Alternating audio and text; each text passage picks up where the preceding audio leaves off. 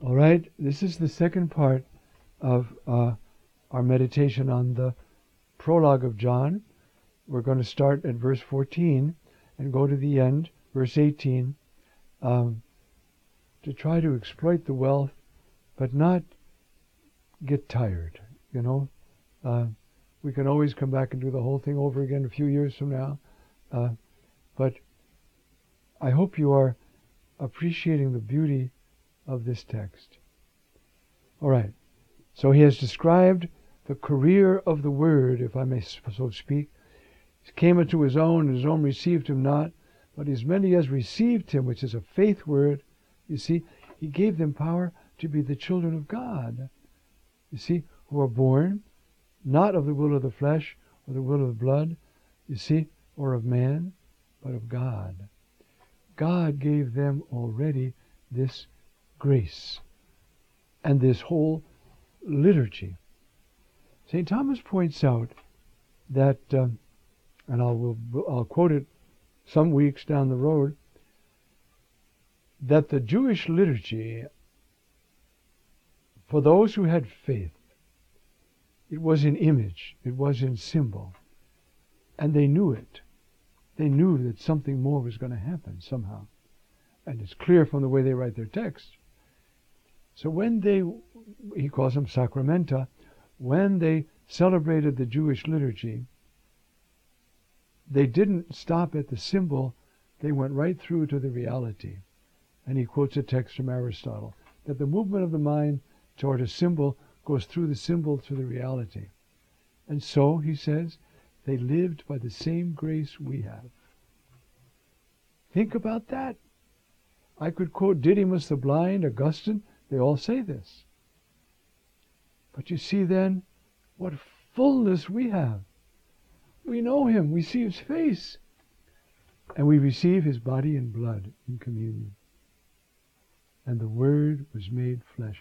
He wanted to be that close to us, take our humanity on himself, teach us, heal us through it, and then, in an act of love, carrying all our sin, give his whole humanity loaded with sin back to the Father, and we went with him. And that's baptism. We are baptized into his death. Okay. So the text that we started with last moment and now, and the Word became flesh.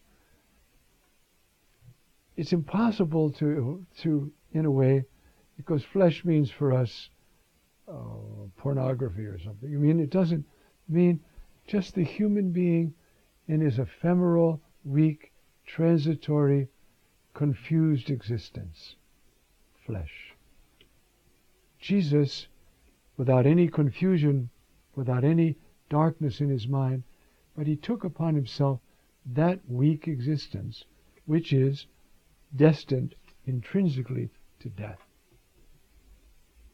And he took it on himself. And we saw his glory. You have to have faith to see the glory.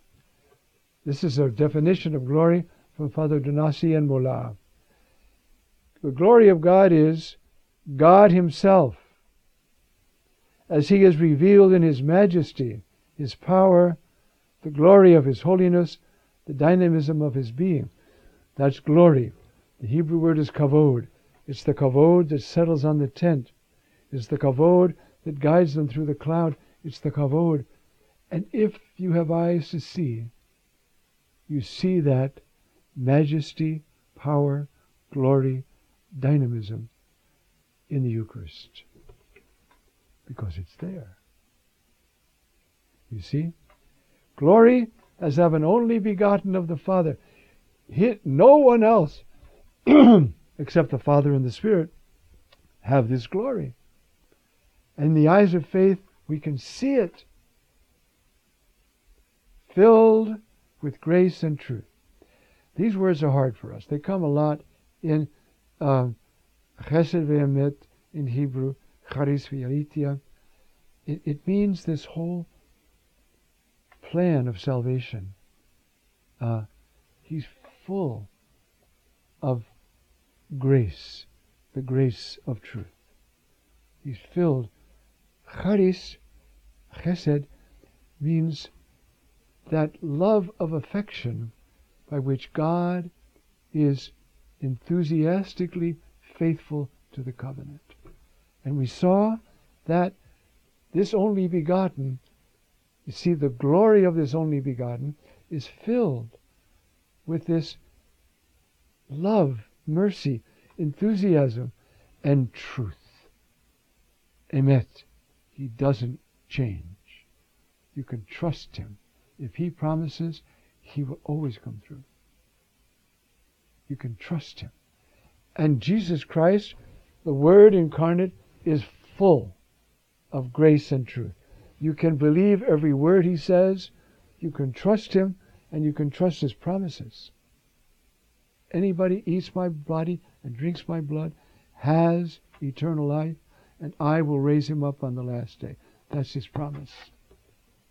So that if in faith we receive his body and blood and obey the dynamism of that divine life, we're going to see him forever. We're going to see him forever. So then, John is introduced again. John witnesses. It's a present tense. That is, the witness in the Gospel of John is John's witness. He continues to witness and cries out, saying, "This was he of whom I said, the one coming after me ranks ahead of me, because before I existed, he already was." The witness of John the Baptist. And as he says later on in the passage of John, which we'll see soon, I didn't recognize him until I saw the Spirit descend and rest on him. Then I knew who he was. And this is the one who baptizes in the Holy Spirit. Now we go back to John, John's text. For from his fullness we have all received grace for grace. He is the head of the body. He is absolutely, infinitely full of divine life. And he pours it out on us. Divine life. His word, his action in our souls, action in the community, the Eucharist, all the sacraments. You see, we have all received grace for grace. The grace of the Old Testament fulfilled by the grace of the New Testament. You see? That's why, you see, come the feast of the Eucharist, what do we read? We read John 6. Our Lord's discourse about the heavenly manna, the Eucharist, okay? The law was given through Moses. Grace and truth came to be through Jesus Christ. The law is a gift. If the law is so great, imagine now what has come to us through Jesus Christ. Somebody says, I would like to experience that. Agreed. Start to pray every day. Fight for your prayer time every day. Start with 15 minutes with a goal of an hour.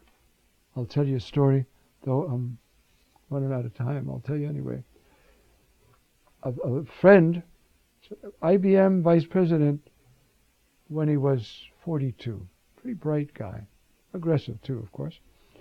And a friend tried to get him to pray. He was an elector and council and all that. Those are the people who usually don't pray. So anyway, the friend said, give me 15 minutes. He said, all right, I'll do that. Saw him a few months later. He said, how you doing? He said, I'm praying an hour a day. He said, I thought you didn't have time. He said, it got to be a hunger. See, grace for grace. It'll work that way in our own lives. Huh? God, no one has seen ever. Ineffable. The only begotten God. Interesting, huh? There's a big fight about that because we have a textual variant, the only begotten Son. But the best text, everybody agrees now, is the only begotten God. So there's God and the only begotten God. Do you see the plurality, the abundance in God? Who is in the bosom of the Father. Think of that intimacy, huh? He has made him known. If you see me, you see the Father. He has made him known. And so now, as we finish the prologue, in these 2 sessions, let's go back over it just quickly to see what we've learned, what John has taught us. It is so precious, okay? In the beginning was the Word, and the Word was turned towards God, and God was the Word. Isn't that amazing? And God was the Word.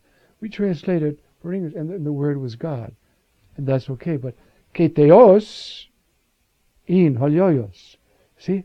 And God, whatever you mean by God, you can say of the Logos, who's turned towards him in that ineffable embrace of the Holy Spirit. And we'll soon learn about the Holy Spirit. You see?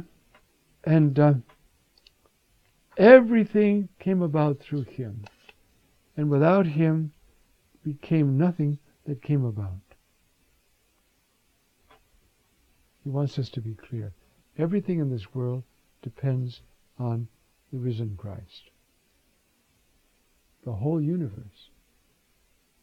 Okay? But what came to be in him was life. Everything, in a way, even the atoms, have movement. But the crown of all creation, that's us. Can you imagine? I'm a crown of creation.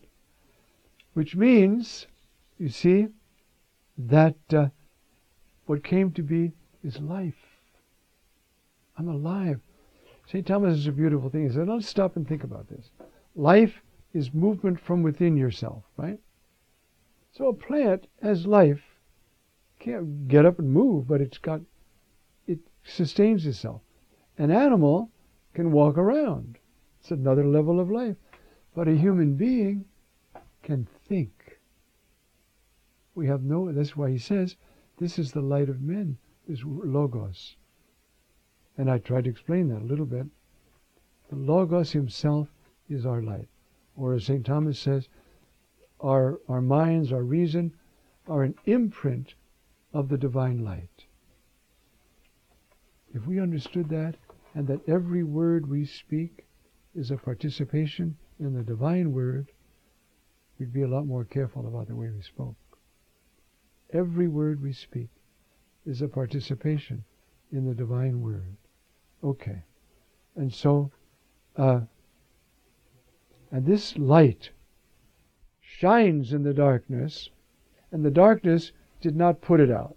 He's alluding there to the divine light which continued to shine in Adam and Eve, even though darkness had ruined things. Not completely. We have the promise there, and then we have the fulfillment in Jesus, and we're living that. And so, that's how this prologue begins, okay? Then, again, he talks about this true light coming to the people. We heard Irenaeus talk about it. The Word speaking to Abraham, Moses, David. And then, finally, the Word became flesh. What a shock. He became one of us. You know? And then, from there, he pitched his tent. We saw his glory. Aren't we lucky? And the more we live by faith, the more we see his glory, even in this life. All right? That's the end of the prologue, and we'll pick up next time with the revelations through John the Baptist.